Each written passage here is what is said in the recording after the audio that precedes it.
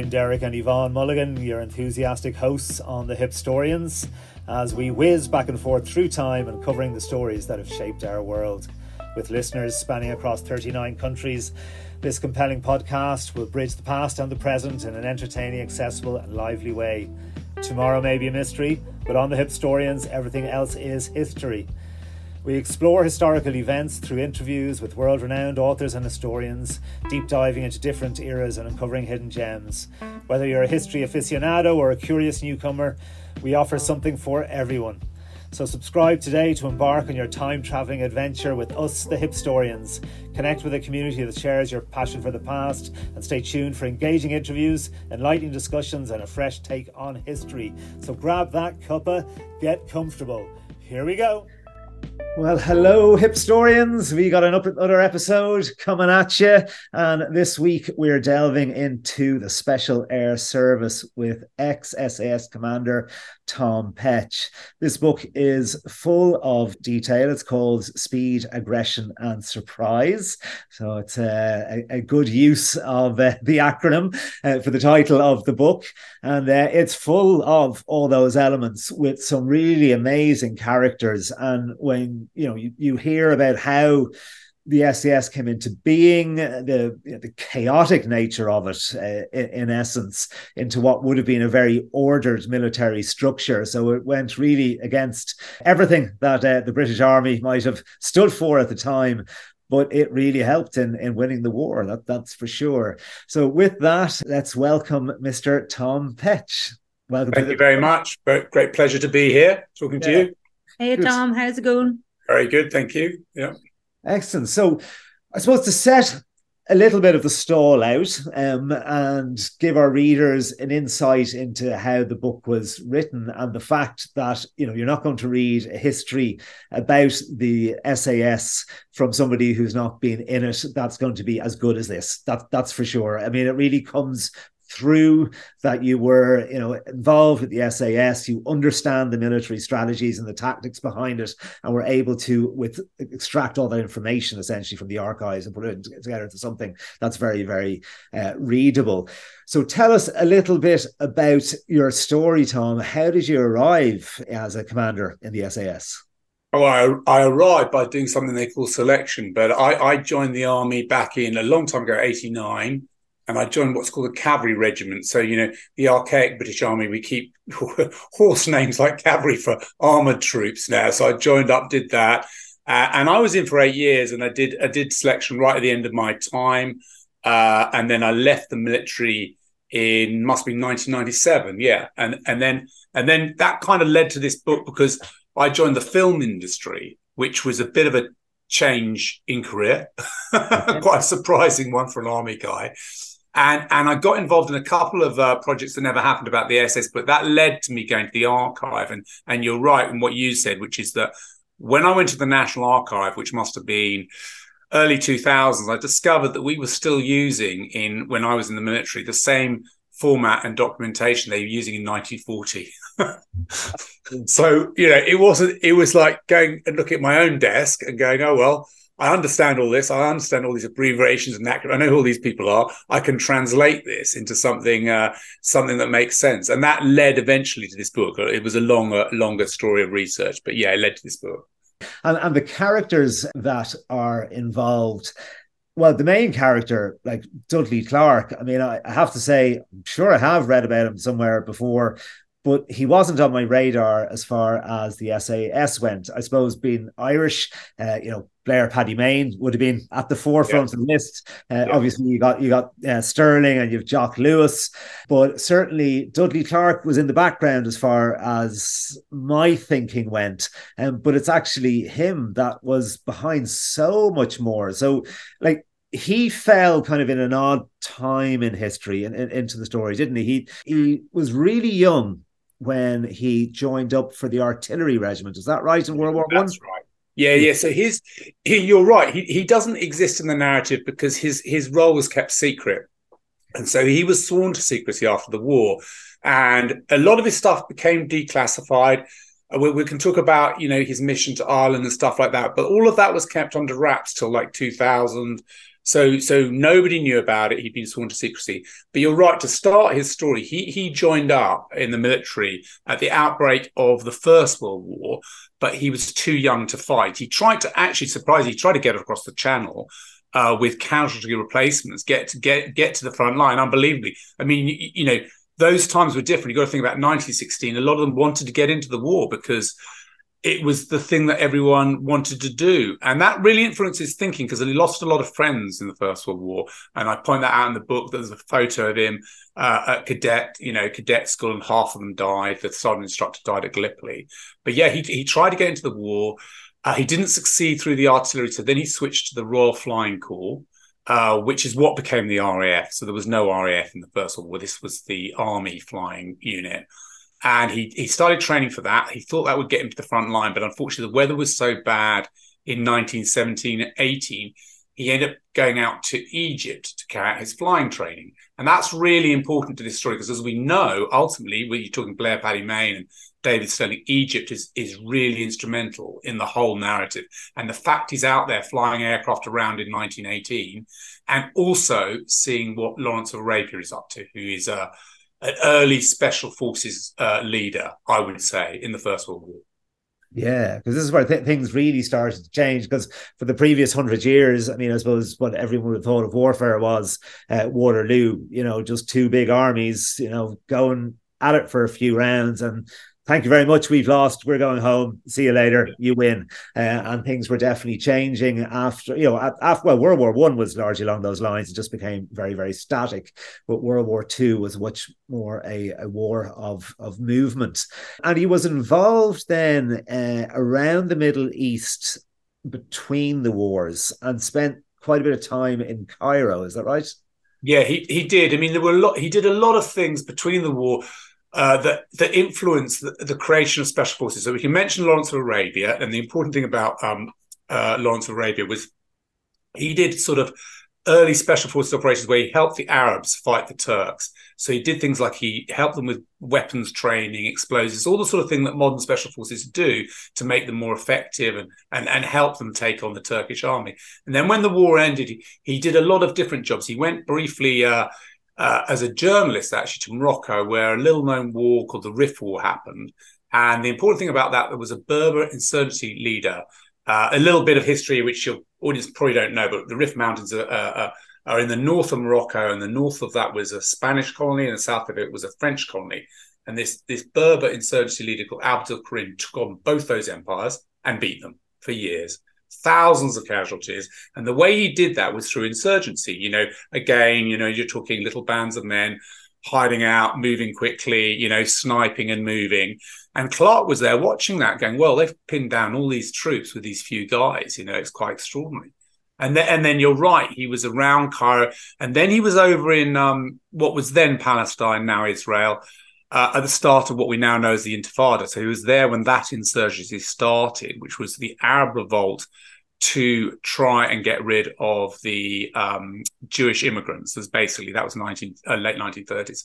And again, he was involved in that, watching the Arabs carrying out an insurgency against the British Army. So these things all fed into his head and created, at the beginning of the Second World War, these ideas that then led to the creation of special forces. Yeah, and they were all crazy ideas. We'll get into that. I suppose what interests me about the SAS and the whole thing of the parachute regiment and all that, I had a great uncle. He lived in Chicago after the war. He got a free ticket to the States, but he had served in the British military up to, I think, 1936, and had left the army and then rejoined at the start of the Second World War, and was part of the first ever paratroop regiment. He served in North Africa, in Greece, and he ultimately finished out his service in Palestine, which is where he met his wife-to-be, who was the last surviving member of a family that had been killed in Auschwitz. So there you go. Extraordinary story, yeah. And he never came back to Ireland after that. He literally went out to America, spent 50 years there, died, never returned home, even on a visit. It's an extraordinary story, isn't it? Yeah, I mean, that was...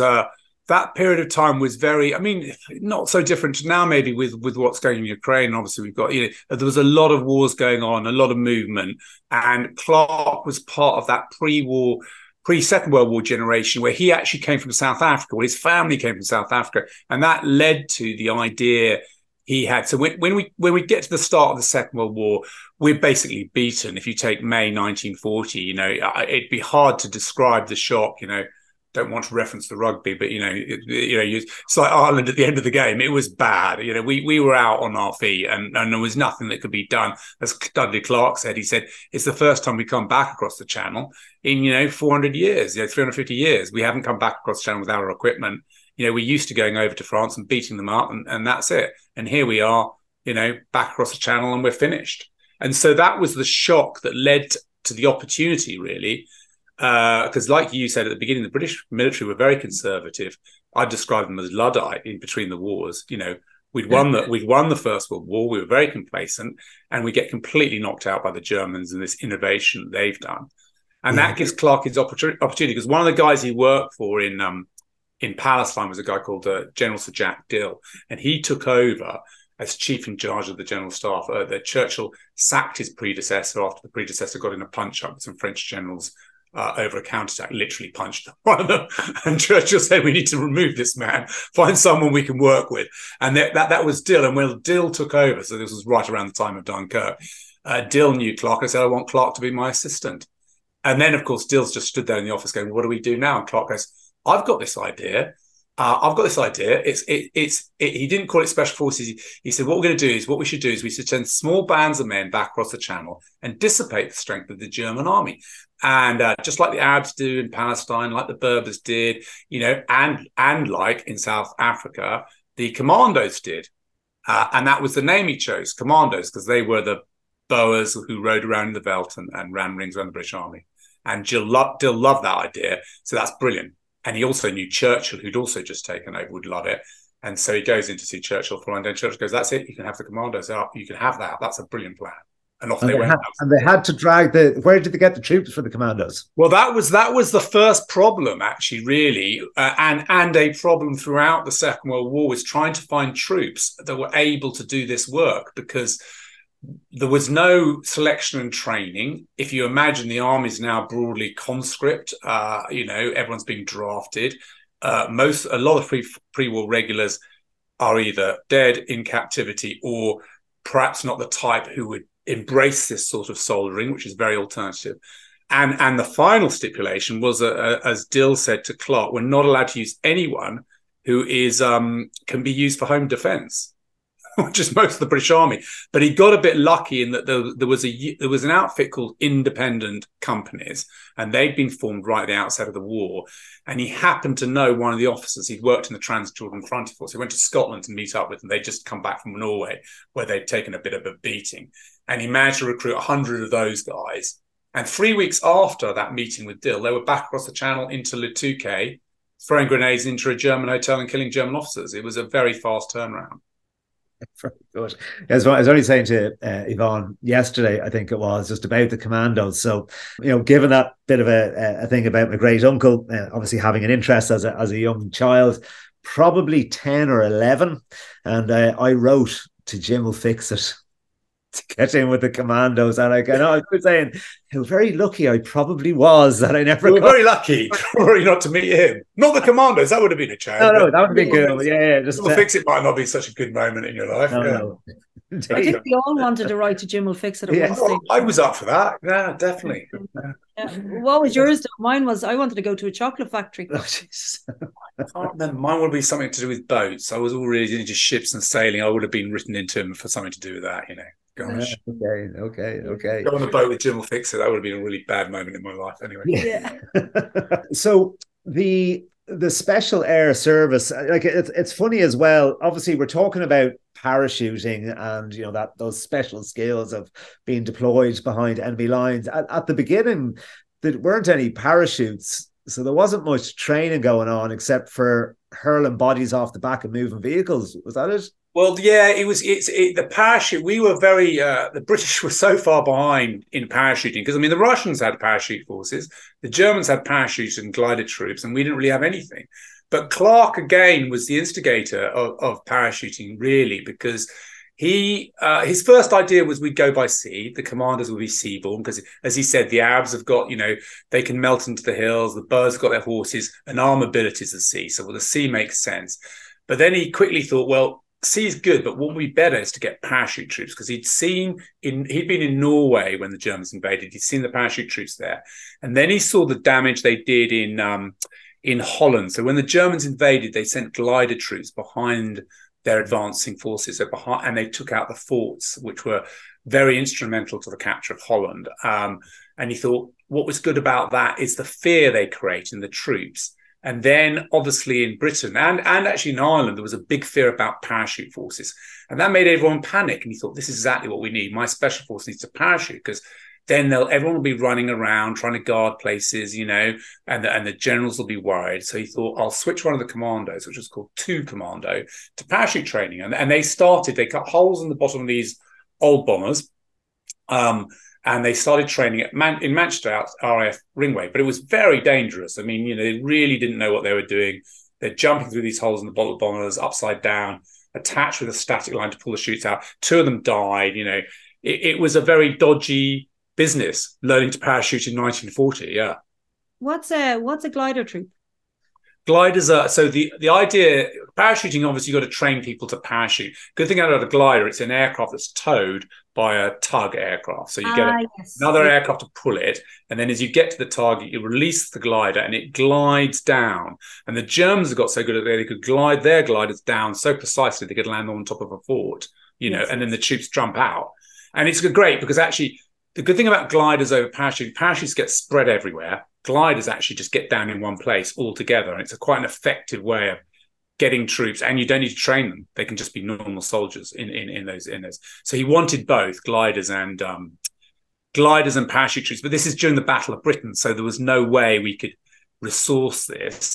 And actually, that's why the SAS gets created, or the name does, because there's a bit of a tussle between the army and the RAF. So the RAF trained 500 people. And then the army realised this lot are not going to get used. They're just not going to get used. And so they say, oh, we want these troops back. And the RAF go, you can't have them back. We've just trained 500 people. You can't have them back. Said, okay, well, you can keep them. They'll go under RAF command. And any troops that were not, didn't have a regiment, called special service. So a staff officer type, this is the unit's now called the Special Air Service. And that was the name. That's how the name the SAS was created. And that was in November 1940. Because it was Churchill that hated the name, wasn't it? The commanders. So he wanted to change it straight away. Or was it? Yeah, I think I don't know if it was Churchill hated the name as much as everyone around him. The trouble with the commandos, they were our enemy, weren't they? This was a kind of, this was an anti-British idea. The commandos were our enemy. But Clark knew it was a brand name that encapsulated his concept. But you're right, probably with glee, the British Army changed the name to Special Air Service because it meant they didn't have to talk about the commandos anymore. Well, they did, because they continued to exist, but as more regular troops.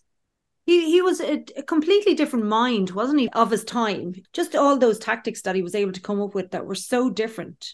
Yeah, absolutely. I think, but then that is the narrative of the whole of Special Forces, because it's a very disruptive form of warfare. And if you look at any of the characters, you look at David Sterling, Paddy Mayne, all of these people didn't want to be in regular soldiering. They just didn't. And so they were sort of disruptive.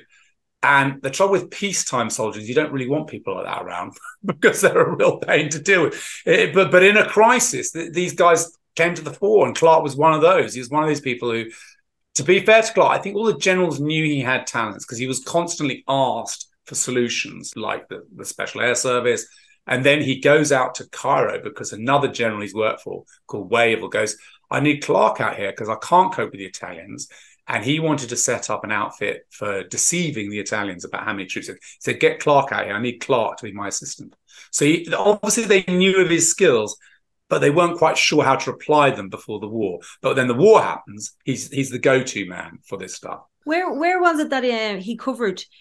He had a whole field that he covered and pretended that he had tanks and covered them in black ones. Yeah. Yeah, that was another crisis. That was when Rommel invaded North Africa. So, Rommel arrives in North Africa to rescue the Italians. So we got the Italians on the run in North Africa, and then Rommel arrives, and the whole thing goes wrong. And he just, with a couple of tanks, runs rings around us, heads towards Cairo. And Wavell calls Clark, I've got to stop Rommel. What do I do? And Clark goes, well, the only thing I can think of is inventing fake tank units. He says, so I'll invent fake tank units. He's a bit of a rush job. By then he has an outfit creating fake SS gliders called K Detachment, Special SS. The SS still don't exist at this point, but he's got this fake outfit. And he thinks, well, instead of making gliders, they can make tanks, but they can't make them fast enough. They make about 150 Wire and Hessian tanks, send them up the desert. And then Clark thinks, oh, well, hang on. The Germans hide their panzers in Bedouin tents. So if the Germans do that, they might think we do it. So he tie-dyes a load of British tents black, and he sends them up to the front line, puts them behind the front line, and he creates about 300 tanks. And Rommel stops his advance on Tobruk. Now, Clark himself thinks that could have been because of him. There were lots of things going. I mean, if you know about Rommel's history, he's always flying by the seat of his pants. He never has enough fuel or ammunition. So he was at the end of it. And also at that point, German High Command are losing their rag with Rommel. They think he's gone mad. You know, they're sending people over to try and get a handle on him because he's just running around Africa and he's doing his own thing. But I think it's fair. I think Clark probably was part of that, the reason he didn't take Tobruk at that stage. He stopped him. Yeah, that's because that was a big turning point, obviously, in the war. So we're getting into North Africa now. This is where things start to come together as far as the SAS go, and we're taking tactics as well from the long range desert group because they have been in operation from the outset, haven't they, in behind enemy lines?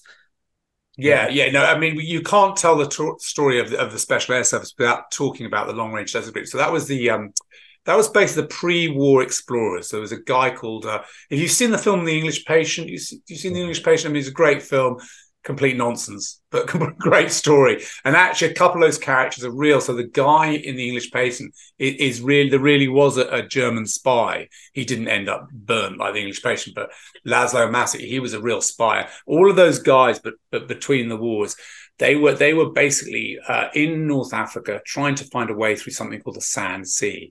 To navigate to a fictional place called the Oasis of Birds, which was like their holy grail. They never really found it.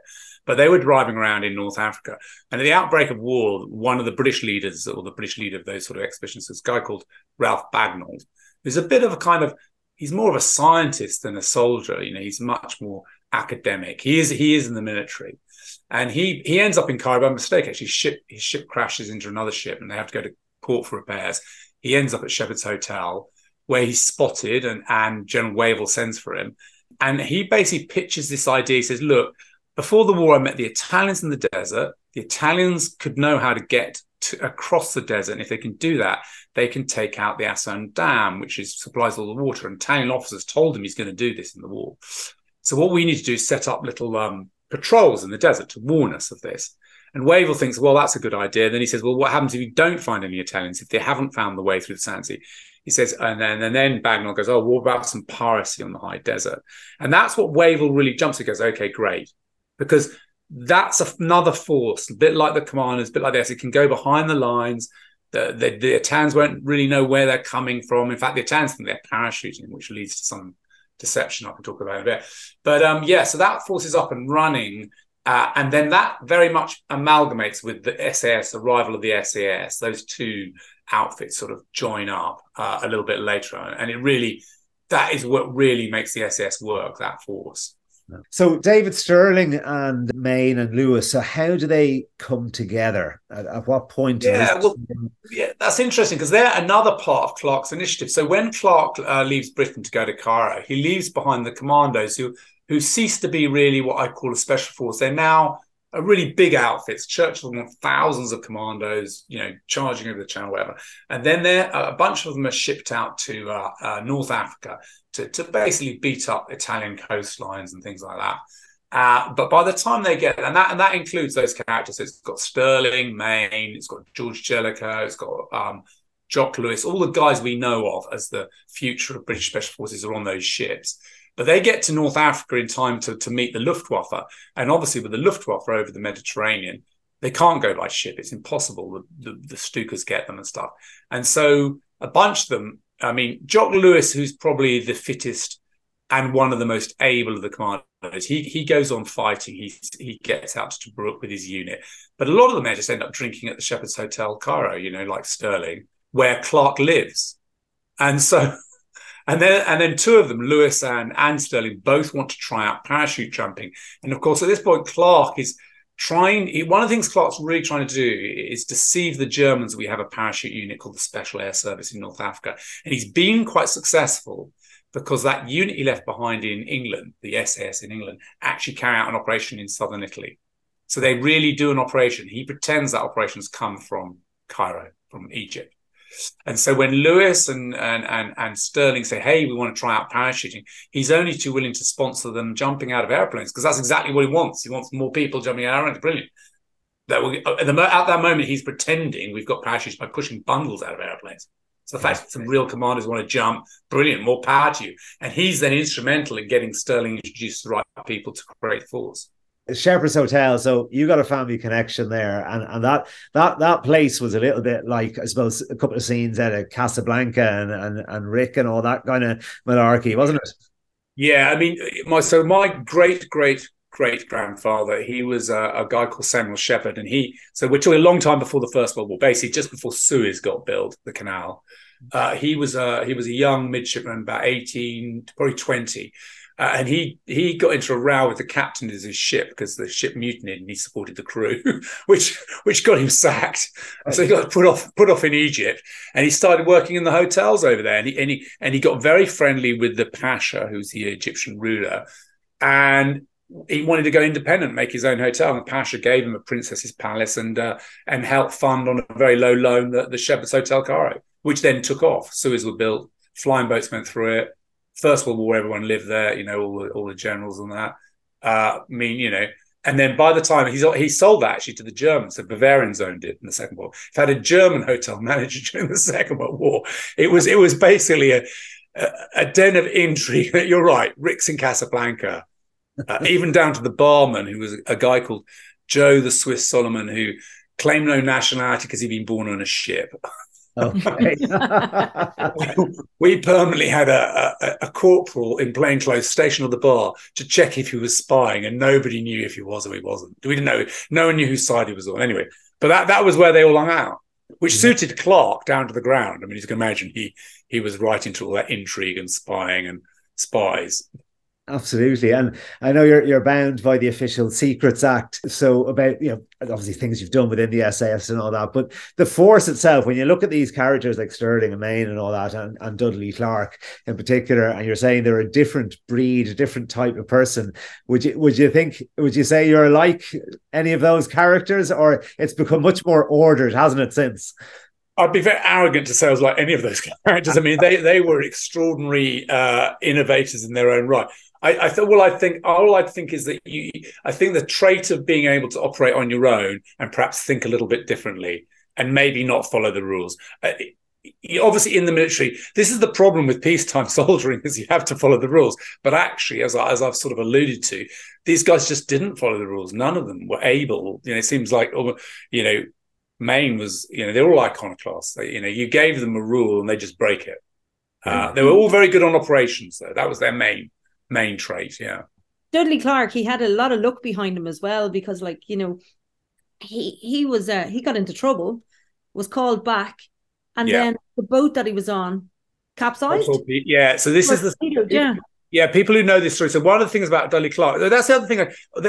When I say they're very alternative, so there's quite a lot of gay people in the SAS in the early days and special forces. I think partly because, again, it was illegal to be gay in those days. So if you were already outside society, you probably looked for alternative employment. You didn't want to stay with a regular army unit. You thought, I'll go and join those guys because nobody gives two hoots what you're doing in that outfit. So there was a bit of that. But he was actually, Dudley Clark was a cross-dresser. Yeah, so he liked wearing women's clothes. And actually he was, because a lot of the time he went undercover. And I've sort of looked into this a bit. And I think basically before the war, when, the cabaret, that is all set. It's all basically set against the backdrop of the Nazis coming in and the end of the Weimar Republic. That's when Clark was hanging around in Europe. And I think at some point he probably did start wearing dresses, maybe not in UK, but and then in the war, I think he started using them to go undercover. And we know that because he was picked up in Spain wearing a dress. Great photo of the both of them in there. That's the photo of the Spanish police get at him. So this is, He really pushed his luck actually in Spain, and the reason he'd done that is because his spy network in Istanbul had been shut down by the German invasion of Russia. So he had to go to Spain, which is a very bad place because it's fascist. Obviously, it's neutral, but it's basically fascist country. And he's picked up. And at that point, the Brits don't really know what to do with him because, you know, they've got Clark. He's got a lot of secrets. He's very badly compromised. But the Spanish Brits had to hand him back to us, at which point Churchill demands he gets back to Britain to face the music because they're worried he's mad. They think he could be gay. Don't know. I mean, you know, that was a bad thing in those days. It carried a jail sentence. Definitely get you kicked out of the military. And yeah, as you're saying, he's on his way back. And as Clark said, he luckily got torpedoed by a U-boat and survived and got back to Gibraltar. And then he gets back to Cairo to carry on deceiving the Germans. Yeah. It's an unreal story, isn't it? It's like, I can't wait for the movie to be made. The movie. It is unreal because on the night he's flying back to Cairo from that incident, he flies through the gale one way while Sterling and Maine and all the others are flying the other way on the first SAS project in the desert. He looks out of the right side of the cockpit, as he says, and you can see the flashes of the attacks going in. It's extraordinary. Yeah, the movie would be good. It'd be very good. Yeah, it's such an unreal story. It's a lot of it's so unbelievable, and then it's actually true. Like, you know what I mean? And yeah, don't you find that with history though? Sometimes you get the fictional version of the history, and then you find the factual version. Go, wow, that's so much better, more interesting. Because like Yvonne would be, I suppose, a newbie as far as history goes. A history Luddite. You know, we're 20 years together, and it's taken 20 years for that switch to be flicked, and it has been flicked. Yvonne now is really interested in what she's reading. Before she just would have been, we stopped collecting books because I have a fierce habit for collecting books, and I've a container full of them where I have my my own studio thing going on and stuff like that. But it's great. The book, you cannot write better stories than the real thing. That's absolutely true. But it takes a while to convert people because as a mate of mine turned to me in the pub on the Won't Did Ireland Play Friday, he said, "Your wife doesn't know much about this sport, does she?" And I went, "No." She wasn't following the game as closely. And the thing is, if you don't know about something, it makes it maybe a little less interesting, you know, because the interest, the knowledge is what gives you the understanding, you know. I think it's an awful pity that it's taught in schools. Yeah. As a subject that's kind of like, you must learn it this way, factual dates, you know, and it's always one-sided. But when you pick up a history book, well, what I have found is, and you're reading it and it's just being told as a story, not as I have to remember these facts, but I'm reading it as a point of interest, where I didn't have that experience in school when it came to history. It was like, more take out your cards, remember this fact, remember this date, because I have to relay this in tests, you know. Yeah. Whereas history is way more fascinating. It is. And actually, again, I'm not really an academic, and I came to this late in life, you know, with my writing, came through the film business, but I absolutely love it. I mean, I love the research, you know, the research is really fascinating. If you're into a subject like this, and the stuff you pull out is unbelievable, you know. And my book, which is like 150,000 words, there's much more there that I couldn't put in because the publisher wouldn't let me go any longer than 150. So that's it. I just think it's rich and detailed, but it carries a pace, you know. And that's obviously the knack, and that's the skill of the author. And I think that's what I'm saying. It really obviously comes through your experience within the military, that it's, you know, it doesn't feel like you're struggling with these facts. It just flows because, you know, in all the acronyms, you're familiar with how strategies get played out. So it makes it sound much more real, you know. But I suppose that's the thing. Like, there's so much in that book, and you could talk for hours about the book. Oh, yeah. What we're trying to do is give people a flavour of it, because we want people to go out and buy it. Obviously, that's the thing, because it really is. Because there's an awful lot of stuff out there on the SAS at the moment. There seems to have been a lot of stuff popping up. I published some sort of zeitgeist. I don't know it, but all of the stories, this was why I wrote the book, was all those stories start, you know, with 1941 and we're in the desert, and they just stick with that narrative. And when I discovered all about Dark Dudley Clark and the use and deception, there's a much bigger story there, because one of the biggest impacts, talking about what the SS did in the war, one of the biggest impacts was how many lives they saved through this deception. So Clark's always deceiving people and diverting forces, and that saved thousands of lives during the war. And that was his main motivation. Like I'm saying, he came from the First World War going, we don't want to do that again. I'll come up with the commandos, I'll come up with special forces, and I'll use that to save people's lives. And he does it time and time again during the Second World War. Yeah, that's it. And changed, it's a changed warfare forever. And Lars, I mean, do you think that I think you mentioned you had an influence possibly in the CIA as well, and information because they're working with the OSS. Is that right? Yeah. I mean, I think what happened was there was basically a guy called Bill Donovan came over, and he was Roosevelt's kind of like man on the ground early in the war to look at what was going on. He went to England, then he went out to Cairo where he met up with Clark. And what Roosevelt wanted him to do was type up a draft of a proposal to imitate the British Secret Service. But when Donovan got back, he didn't do that. He wrote up the template for the OSS CIA, which was Black Ops, assassination, deception, special forces, basically Clark's playbook for what was A-Force. He gave that proposal in. And so I think Clark has got to take some credit for that because he invented that. Nobody thought of like combining deception, special forces, taking out generals, special raids behind the line. Nobody put all that together, in one thing. And Clark had come up with that by the time him and Donovan came together. And actually the name, the other thing, the US Rangers was the name that Clark gave. He said, you should create some commandos and you should call them the Rangers. So that is a fact that they're called the Rangers because of Clark. That was the name he suggested. Incredible. Yeah. Do you think Dudley Clark, it all happened so young for him? The fact that he was 14 thinking of joining the army, leaving when he was 15, and then going out to the front line when he was 15 years old and getting sent back. So there was already that devilment in him that he was like thinking of, how can I deceive these other guys in order to let me fight on the front line? And then his sexuality that had to be hidden, so he had to learn all these different traits in order to be different. So therefore his mind must have been always on fire, overthinking about how to do different things. So he was given this, an ability to think outside the box. Then he was able to use it to strategize. I absolutely agree with you. I think that's a really good way of describing his character. And the thing that if you look at what he loved vaudeville plays and cinema when cinema came in. He was his brother actually, Tibby Clark, was an Oscar-winning screenwriter, his younger brother. So I think that was Dudley Clark.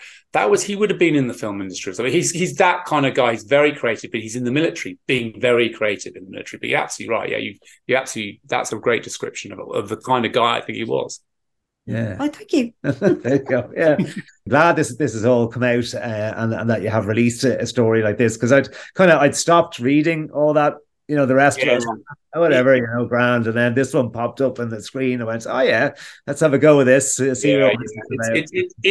a pity because I think there's been so much and it's all the same vein of, and I think there's a big focus on the toughness of the soldering. But what I'm trying to do is go, okay, that's great. That's kind of the base level you needed because you've got to go out there in the desert or wherever and survive. But actually, if you're in the wrong desert, wrong jungle, wrong country, that's hopeless. The main thing was the thinking behind it. What was this? What was the point of this organization? Why did it come about? And then how was it used? And that is a really interesting narrative that I don't think people have delved into much before. No, definitely not. And I have a question just about the SAS as well, and I suppose just your experience within it and the Official Secrets Act, which I'm fascinated about, because, and I'll tell you why, because there's an awful lot of Navy SEALs floating about. We've interviewed some of them, people from ex-CIA who actually did spy work, and it's like loose lip city. Do you know what I mean? Like the stuff is everything gets poured out. Now, the Official Secrets Act can lock stuff up for 75 plus years. So we're talking 3 generations before anyone's getting into anything. And I suppose that applies. I suppose that's an interesting thing. I mean, did you actually get special access to any of the archives? No, I didn't. The modern special forces we sign because anything post 1948 is secret. So the reason I'm able to write this book is because it's all It's now actually nearly, I think 99%, in fact, all of it's public access. There were some interesting things I found out. Like, I didn't know that Ireland story before I sat down. So this is when Clark goes on this mission to Ireland in 1940. I didn't know that. And that had been redacted from everything. And actually there was only, I found the original document, the original redacted chapter of his book, because he didn't mention the mission to Ireland, and people thought it was Spain. And then I backtracked, and that never really was publicized. That bit of information was never really made public. It was written about in, I'll tell you whose book it was. I've got it. Ireland, you probably read this, Ireland in the War Years. It was Joseph Carroll. He obviously sat down at some point with Clark, and Clark showed him this manuscript, because Carroll in his book mentions Clark turning up in Dublin. I was going like, that's nuts. He did what? He got on Churchill's airplane, flew to Ireland, flew to Northern Ireland, then went to Ireland in the middle of middle of the war, like right in May 1940. This is madness. Yeah. So it just goes to show that there's stuff that's still hidden, even if and when it does get declassified, sometimes it doesn't really come out. Like the stuff with Clark, most of that's out public domain, but nobody really looked at it. Yeah. I don't know if I really answered your question there, actually. Sorry. No, you have. Sorry, go on. Did I read that he actually lived in Ireland for a while? People thought he lived in Spain, but he lived here. I don't know. No, he visited. No, people thought he visited Spain. He didn't live in Ireland. I think people thought he visited Spain because in this mission, he gets sent on a mission to Ireland, to Dublin, in May 1940 because a German parachutist, you probably know this story, but basically there's that very early in the war, there's a play between the British and Germans both trying to get into Ireland and the Germans because they think that somehow they'll support the IRA and that'll be a good thing. And the Brits, because we're desperate to get our hands on the ports because of the Atlantic War. And in the middle of all this, in May, when both sides are trying to call Ireland, a German parachutist is found he's parachuted in to the home of an Irish businessman but he's got German parentage, and somebody rumbles it, and the police go around and he's got $20,000, he's got plans and everyone goes, oh no, you're joking. And at the same time, it's during Operation Sea Lion. Do you know Operation Sea Lion? So it's the planned invasion of the Germans. And in those plans, they've got a fake plan, which is called Operation Green. That's it. And that is the invasion of Ireland. But it's a fake plan. It's not a real plan. But the Brits have bought it. And we're going, oh, it's really going to happen. We got to do something. And so Clark gets pulled out of the Dunkirk evacuation, which he's organising at the time, and sent over there, in plain clothes to try and negotiate. And that sets up what we would then do if the Germans came, which is basically how we're going to reinforce Ireland and help fight the Germans. Yeah. It would get you thinking, though, if Hitler actually had decided to invade Ireland, how different things might have been. Because then he would have had the island surrounded. Yes. I mean, the great thing about Hitler was he's absolutely hopeless. Yeah, stunningly hopeless individual who. There was another little special. Right towards the end of the war, we got an opportunity to assassinate him, actually, in 1944, or at least we knew where he was. And Pug Ismay, who's the Churchill's right-hand man, said it might be better to leave him in place because having him on the other side and the amount he messes up is helping us enormously, So, yeah, because Hitler was a liability for his own side. Completely. Probably due to a lot of speed he was taking at the time anyway to keep himself going. Yeah. What are I know you can't go into detail, but just your experience. I'm trying to get this to your emotion. What does it bring up in you if you mention the word selection? Like, what did that do to your psyche and your body? It was a long time ago. Okay. Yeah, I mean, it is.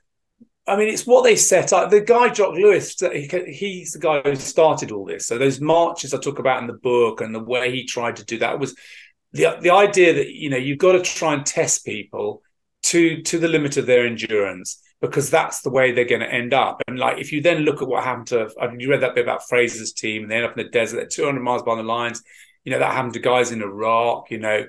You've got to test people that they're going to. There's no way of 100% testing someone to know that they're going to be able to perform, but you've got to try and physically and mentally test people so that that they're going to be capable of this.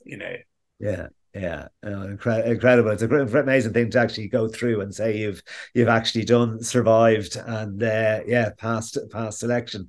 So it is the few that Yeah, do and that. it was a little thing like, so his badge, the badge they get or we get at the end of that is from my great great grandfather's hotel. So the little not On the the way. yeah. So Right. the parachute badge is taken from the Shepherd's Hotel. It was the god Ra, so they substitute the god Ra, which is the circle, with the parachute, and then the wings carry the god Ra. Basically, in Egyptian mythology, they carry him across the desert sky, and then he goes down in the land of the dead, which is in the west, and he has to travel through the underworld and get back up. And I thought that's such an appropriate bit of mythology.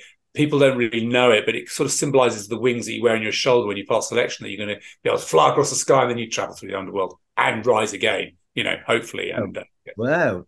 So when you were joined the SAS, did you know that? no, I didn't know that. I only found it out when I knew the emblem, and it wasn't really till I was researching the book that I was looking at the pictures of my great great grandfather's hotel and saw it.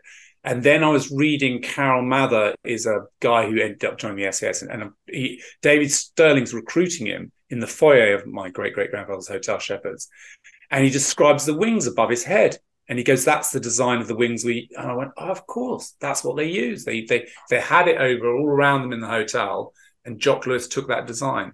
And he took it as a motivational tool because he thought, I'm going to put them through this course, which would then become a selection. And at the end of it, they get this badge. That was a really new thing back then.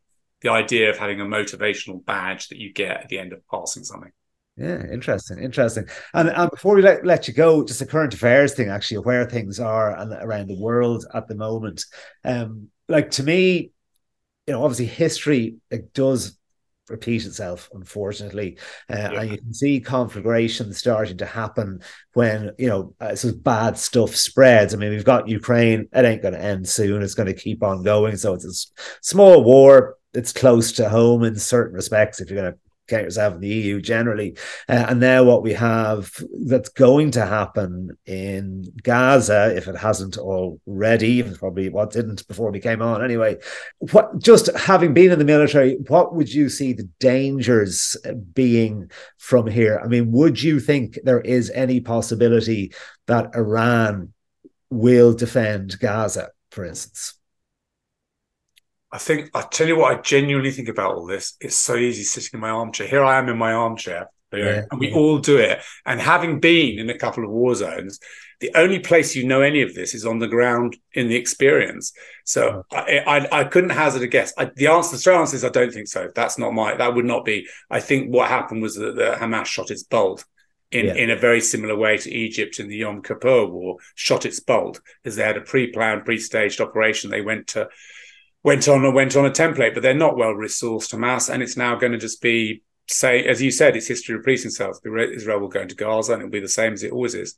Yeah. I mean, I wish, and actually researching my book, Dudley Clark, he said Palestine was the most beautiful country in the world. He would have settled there.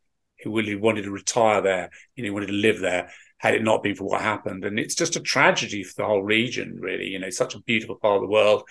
Lebanon, it's a tragedy. I just wish people could somehow see sense in all that. But we all have our history. Ireland, all of us sit here scratching our heads, going, reasonable people. And I remember working in Tel Aviv years ago and just going out on a normal day to a barbecue or on the Sabbath on Saturday with a family, just like could have been anywhere. Could have been Dublin, could have been London. It was normal. Most people don't want this to be happening. No, indeed. That's it. Yeah, exactly. That's the same. Yeah, same for most wars. Absolutely. Well, it's been a real pleasure. It's been fantastic. I love the book. So, I mean, everyone should go out and buy it. Tom Petch, Speed, Aggression and Surprise. Let's say the real history of the SAS. Oh, thanks very much. Yeah. No, thank you very much. It's been very, very good to talk to you, and keep up the good work. I'm enjoying the podcast. Yeah, brilliant. Thanks a million, Tom. Okay, Tom, take care. I would like to take just a moment to thank all the Hipstorian followers for your support. We plan to continue and expand our efforts into the future. As you can probably appreciate, it does cost to produce the show, and we have been funding this ourselves. There is a link within the episode where you can make a one-time €1 enjoyment donation, and we'd very much welcome any donations at all, in fact. Anyhow, if you don't have it, don't worry, keep tuning in, we'll be here.